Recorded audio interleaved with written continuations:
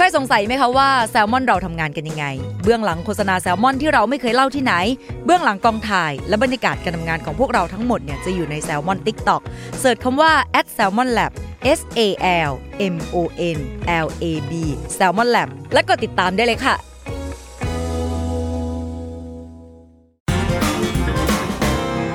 Kaihura Studio Podcast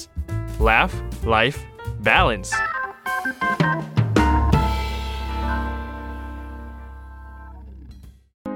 ผมนายแพทย์ปรีเชษฐ์โชติศักดิ์และออมจากขายหัวเราะสตูดิโอคุณกำลังรับฟังรายการ Theory of Love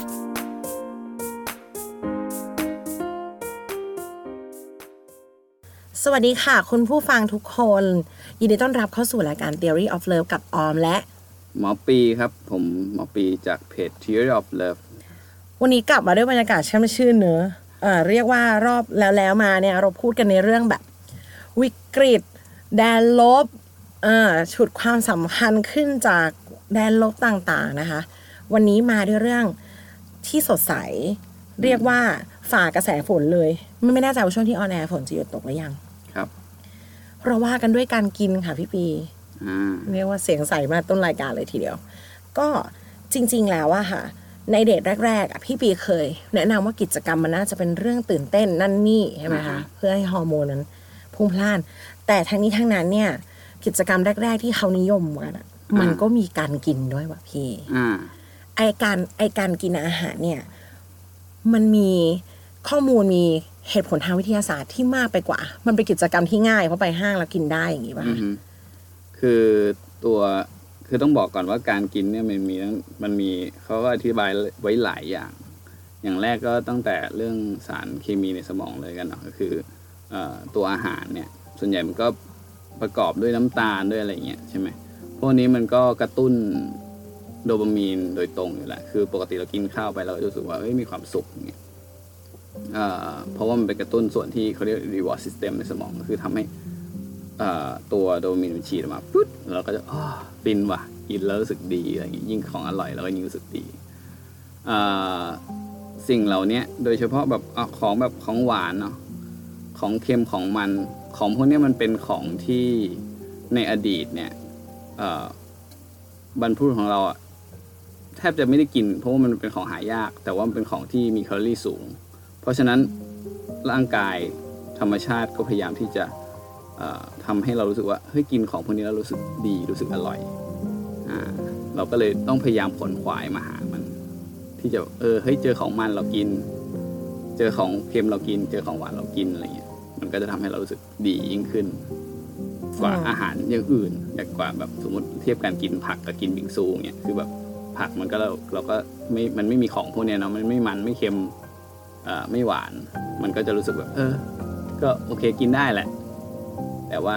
ถามว่าฟินเท่ากินบิงซูไหมก็คงไม่เท่าอะไรเราไม่ได้ตะกะนะคุณผู้ฟัง เห็นไหมว่ามันมีบรรพบุรุษเราได้ปูทางมาไม่มันมีเหตุผลเพราะพี่อธิบายว่าเคยอธิบายในหนังสือที่ได้ทำมาก่อนด้วยกันนะคะพี่อธิบายว่าไขมันน่ะพอนักล่ากินน่ะเขาสามารถเอาไปใช้ได้อย่าง productive เพราะว่ากินมันก้อนนึง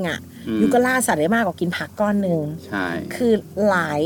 ท็อปิกที่เราพูดคุยกันมาในรายการเนี้ยมันจะเกาะอยู่ในเส้นที่เหมือนกับว่าสมองของเรายังเป็นสมองที่เหมือนบรรพบุรุษคืออะไรที่บรรพบุรุษเราชอบเราจะยังชอบอย่างเช่นการมีเมียหลายคนพูดเรื่องนี้ทีก็ไม่เคยจะรู้สึกปลอดภัยแต่ก็ต้องพูดเนาะมันเราอยู่ในวัฒนธรรมชายเป็นใหญ่เขาบรรพบุรุษชอบแบบนี้ก็เป็นบรรพบุรุษผู้หญิงพี่ปีก็เคยใช้คำว่าเขาชอบเมาส์มอยมาตั้งแต่บรรพกาลละเขาต้องอยู่กันเป็นสังคมผู้หญิงเป็นผู้สร้างสังคมรวมถึงของมันนี่เหมือนกันเนาะของมัน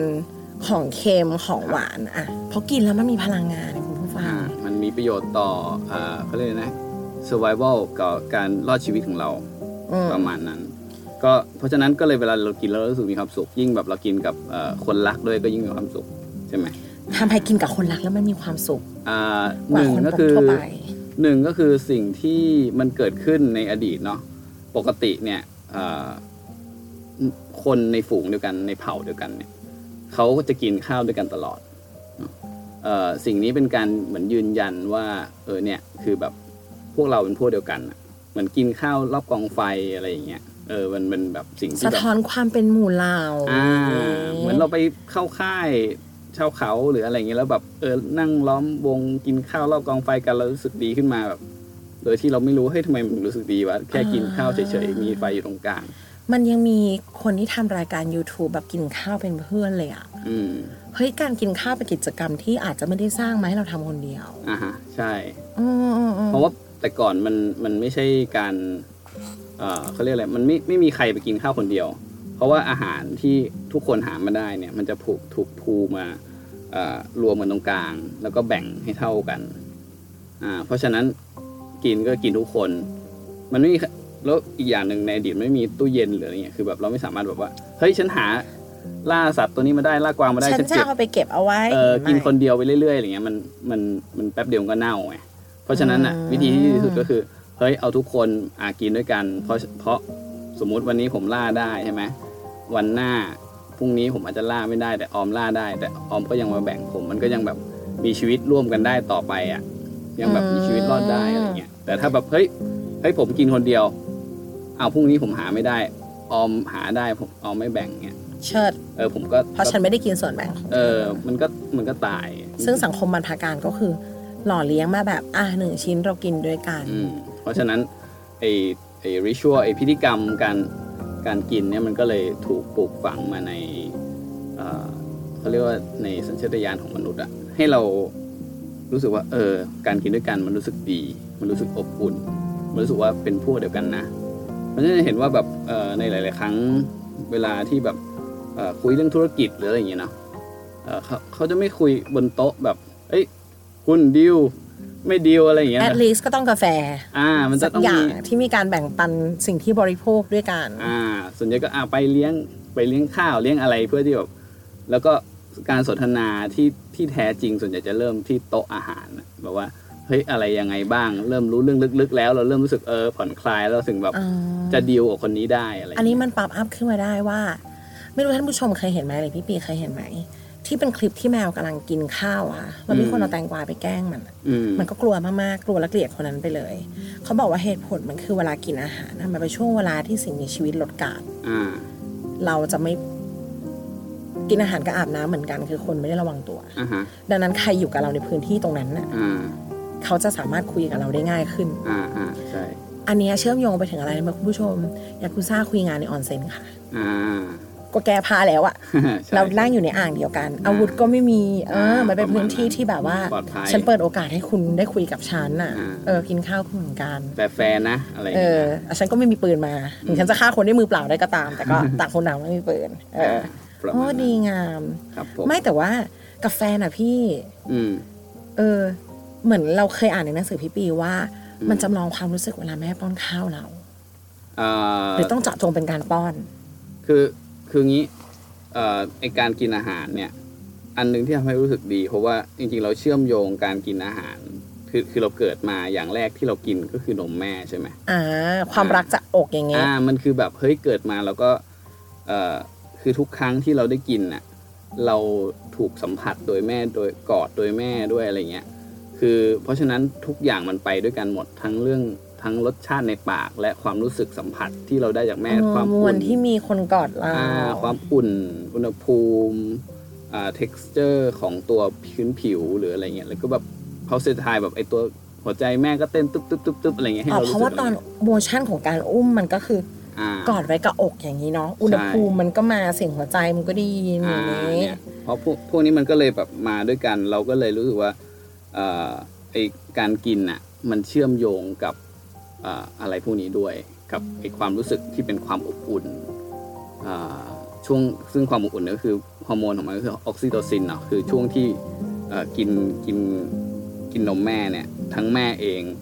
ออกซิโทซินก็หลั่งซึ่งเป็นฮอร์โมนความอบอุ่นเนาะลูกเองก็ฮอร์โมนออกซิโทซินก็หลั่งเหมือนกันมันก็คือความผูกพันที่มันเกิดขึ้น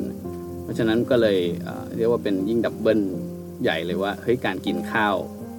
ด้วยกันมันยิ่งทำให้เรารู้สึกว่ารู้สึกดีครับอกหักความเหงาคนเจ้าชู้ความหึงหวงหรือการนอกใจ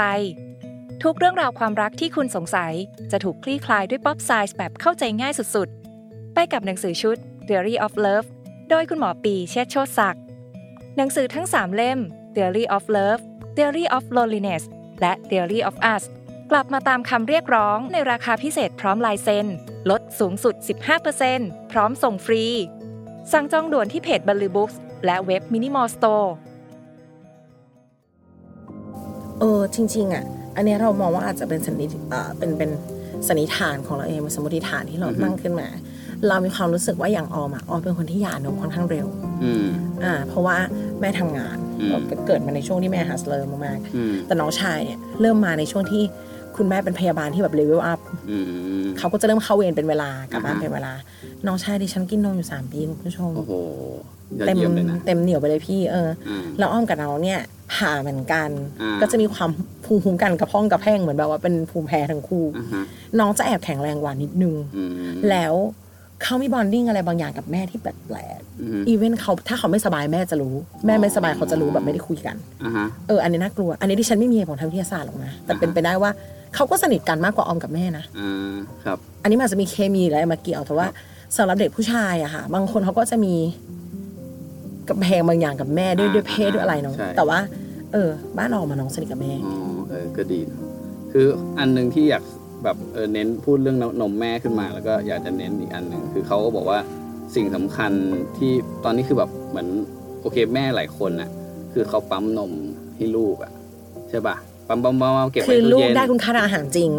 แต่ว่ามวลณเวลาที่ให้นมมันไม่เกิดใช่มันไม่มีช่วงเวลาที่แบบเฮ้ยได้นมจากอกแม่ซึ่งนักวิจัยนักวิทยาศาสตร์เขาไปดูแล้วว่าเฮ้ยไอสิ่งที่มันสำคัญมากๆเลยอ่ะคือการช่วงเวลาที่อยู่บนอกแม่เพราะช่วงเวลานั้นคือลูกเนี่ยก็จะได้เขาเรียกว่า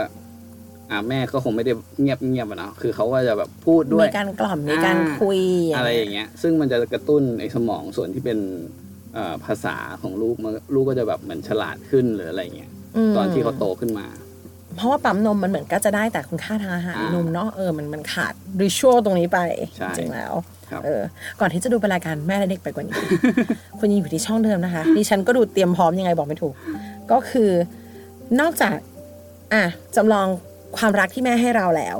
ด้วยของหวานของมันของเค็มดิฉันก็คือเพิ่งนึกได้เลยว่าเดี๋ยวจะ complete EP เนี้ยเป็นด้วยรักด้วยหมูกระทะด้วยของหวานและเพชรแบบว่าเป็น EP หนูชอบเพราะว่ามันนั่งนึกว่าคนสมัยโบราณชอบอะไรผู้หญิงชอบอะไรก็ได้คอนเทนต์มาว่าเค็มมันหวานก็คือสิ่งนู้นที่เรากินอยู่นี่แหละเพียงแต่ว่ามันไม่ถูกกับไลฟ์สไตล์ของเราเพราะว่าเราไม่ได้ล่าสัตว์แล้วสมัยก่อนเราใช้พลังงานเยอะกินน้ำตาลเท่าไหร่ก็ใช้หมดเนาะเราก็ควรจะบาลานซ์สารอาหารที่เรากินให้เข้ากับวิถีชีวิตตอนนี้ด้วยอย่าแบบทำตามที่บรรพบุรุษให้มาอย่างเดียวทีนี้บรรพบุรุษได้ให้มาสิ่งหนึ่งคุณผู้ชมคือความชื่นชอบในเพชรเฮ้ยพี่ปีเขียนจริงๆ Theory of Art ค่ะเหตุนี้มีเราบัญญัติไว้ชัดเจนพี่ปีมีงานวิจัยรองรับว่าผู้หญิงชอบเพชรเนี่ยก็เป็นสิ่งที่บรรพบุรุษกลุยทางให้เรามาเหมือนกันคืออันนี้มันต้องบอกว่าอาจจะย้อนไปอีกหน่อยนึงคือแบบจริงๆเราสิ่งที่เราชอบเนี่ยทุกอย่างมันขึ้นกับว่าจะทำให้เราอะมีชีวิตรอดเผ่าพันธุ์ของเรามีชีวิตรอดหรือเปล่าในทางวิวัฒนาการนะเนาะคนเนี่ยชอบสีฟ้าส่วนใหญ่เนาะแบบสัก60ถึง 80% ไม่ชอบก็จะไม่เกลียดก็จะรู้สึกคอมฟอร์ตเพราะว่าสีฟ้าเนี่ยมันเป็นสีของน้ำซึ่งเวลาที่คนเราอะเลือกตั้งสถานที่ที่จะอยู่เหมือนในอดีตเนาะเราก็จะเลือกตั้งในที่ที่แบบมีน้ำอยู่ใกล้ๆเพราะว่าก็จะได้ดื่มได้หรือว่ามันก็แสดงถึงความอุดมสมบูรณ์ในที่ตรงนั้นอะไรเงี้ยคนชอบสีเขียวส่วนใหญ่นะผมก็ชอบสีเขียวเพราะว่าสีเขียวเป็นสีของป่าซึ่งมันก็แสดงถึงความอุดมสมบูรณ์เหล่านี้ก็เป็นสีของชีวิตนั่นแหละมันก็คือที่มันมีอาหารอยู่ที่เราอยู่แล้วเราจะไม่ตายเพราะฉะนั้นมันก็เลยทำให้ธรรมชาติสร้างให้เราชอบสีพวกนั้นเลยโดยอัตโนมัติอันนึงของเพชรก็คือคนเราเนี่ยเมื่อก่อนเนี่ยเนาะจากเดิมเนี่ยเราก็เป็นสัตว์ที่เขาเรียกว่ากินซากก็คือแบบมีตัวอะไรตายสิงโต กินทิ้งไว้แล้วก็ไปในยุคที่ยังฆ่าเองไม่เป็นว่างั้นล่าไม่ได้ประมาณนั้นเราอ่อนแอมากนะก่อนที่เราจะเป็นโฮโมซาเปียนเนี่ยเราก็ไปกินของเหลือเขาแต่การที่แบบเราอยู่ดีแบบเฮ้ยเก่งขึ้นมาได้อันนึงคือเราสร้างเครื่องมือเมื่อก่อนคือเรามีเครื่องมือก็ห่วยๆเนาะก็แค่ก้อนหินธรรมดาก็คือเอาหินไปทุบเอาทุบกระดูกทุบอะไรอย่างเงี้ยให้มันแตกออกแล้วก็มีไขกระดูกที่อยู่ข้างในแล้วก็ไปกินอะไรเงี้ยก็เป็นการเริ่มต้นที่ดีทีนี้ถ้าสังเกตในวิวัฒนาการของเครื่องมือพวกเนี้ยมันจะเริ่มมีเชฟที่แบบเฮ้ยสมมาตรมากขึ้นดูดีมากขึ้นเรื่อยๆเราก็ไม่ได้ใช้หินกลมๆแบบเดิมเราก็ใช้หินที่มีความเหลี่ยมแหลมมากขึ้นจะแหลมแล้วก็เราก็ใช้มันกับเราก็ประยุกต์ใช้มันกับอย่างอื่นไม่ใช่แค่ทุบอย่างเดียวละเราเป็นแบบเป็นมีดหรือว่าเป็นหอกเป็นธนูอะไรอย่างงี้ใช่ไหมไปเรื่อยๆซึ่งไอความที่มันเรียวแหลมสมมาตรเนี่ยมันถือเป็นสกิลอย่างหนึ่งของคนซึ่งมันต้องเป็นคนนั้นไม่ใช่แบบว่าเฮ้ยใครก็ทำได้นะสมัยก่อนนะเพราะมันต้องอาศัยการฝนการแบบก็ต้องมีเรี่ยวแรงและความอดทนที่จะทำให้หินน่ะแหลมจนแทงอะไรตายขึ้นมาได้คิดดูว่าลิงไม่สามารถที่จะฝนหินจนแหลมได้ต้องเป็นลิงที่ฉลาดมากๆเมื่อก่อนเราฉลาดเท่าลิงนะยังไงซะเราก็เป็นลิงโอเคแล้วก็เราแบบแล้วเราสมมุติว่าถ้าเราฝนจนแหลมได้แสดงว่าเราต้อง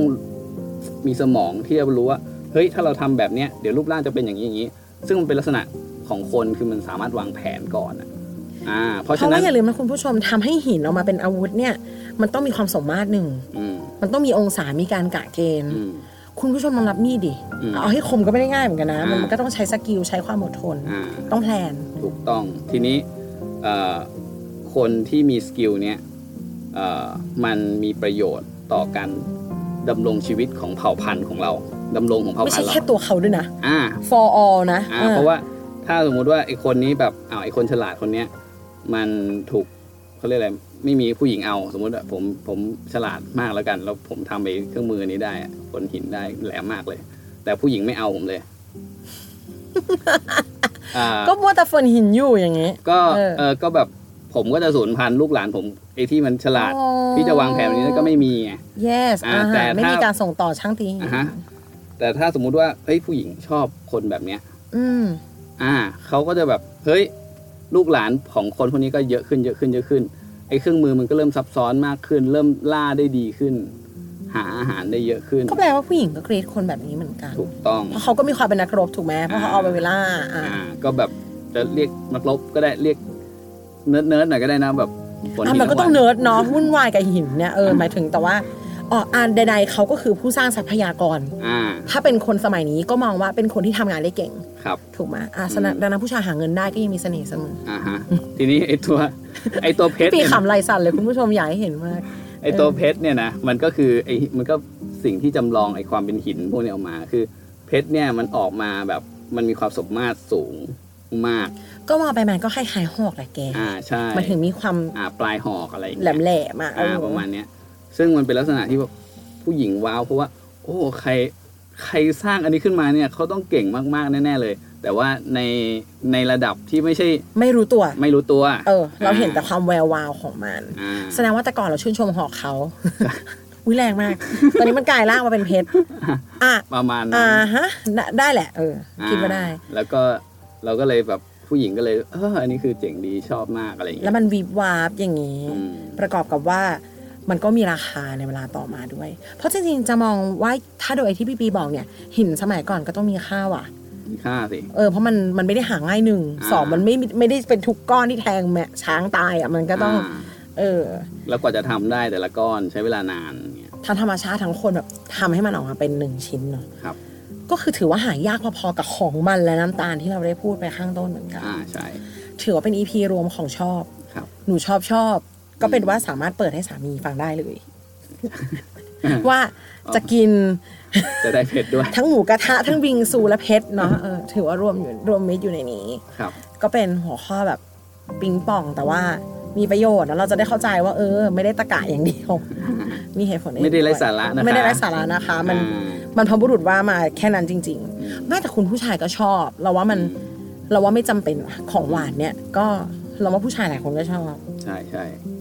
ก็มันก็กระตุ้นทำให้เกิดโดปามีนหลั่งเหมือนกันไงของหวานนะมันอาจจะเป็นว่าพอมันเป็นของมีค่าที่ซึมมาตั้งแต่เราเป็นมนุษย์ทำอ่ะมันก็คงอยู่ใน subconscious ของทุกๆคนนั่นแหละใช่ไว้พบกันใหม่ EP ถัดไปค่ะว่ารอบหน้าจะแบบสดใสปิ๊งป่องไหมหรือว่าจะกลับไปเครียดเหมือนก่อนหน้านี้โอเคครับขอบคุณทุกคนค่ะขอบคุณพี่ปีด้วยค่ะครับสวัสดีครับ Kaihura Studio Podcast Laugh Life Balance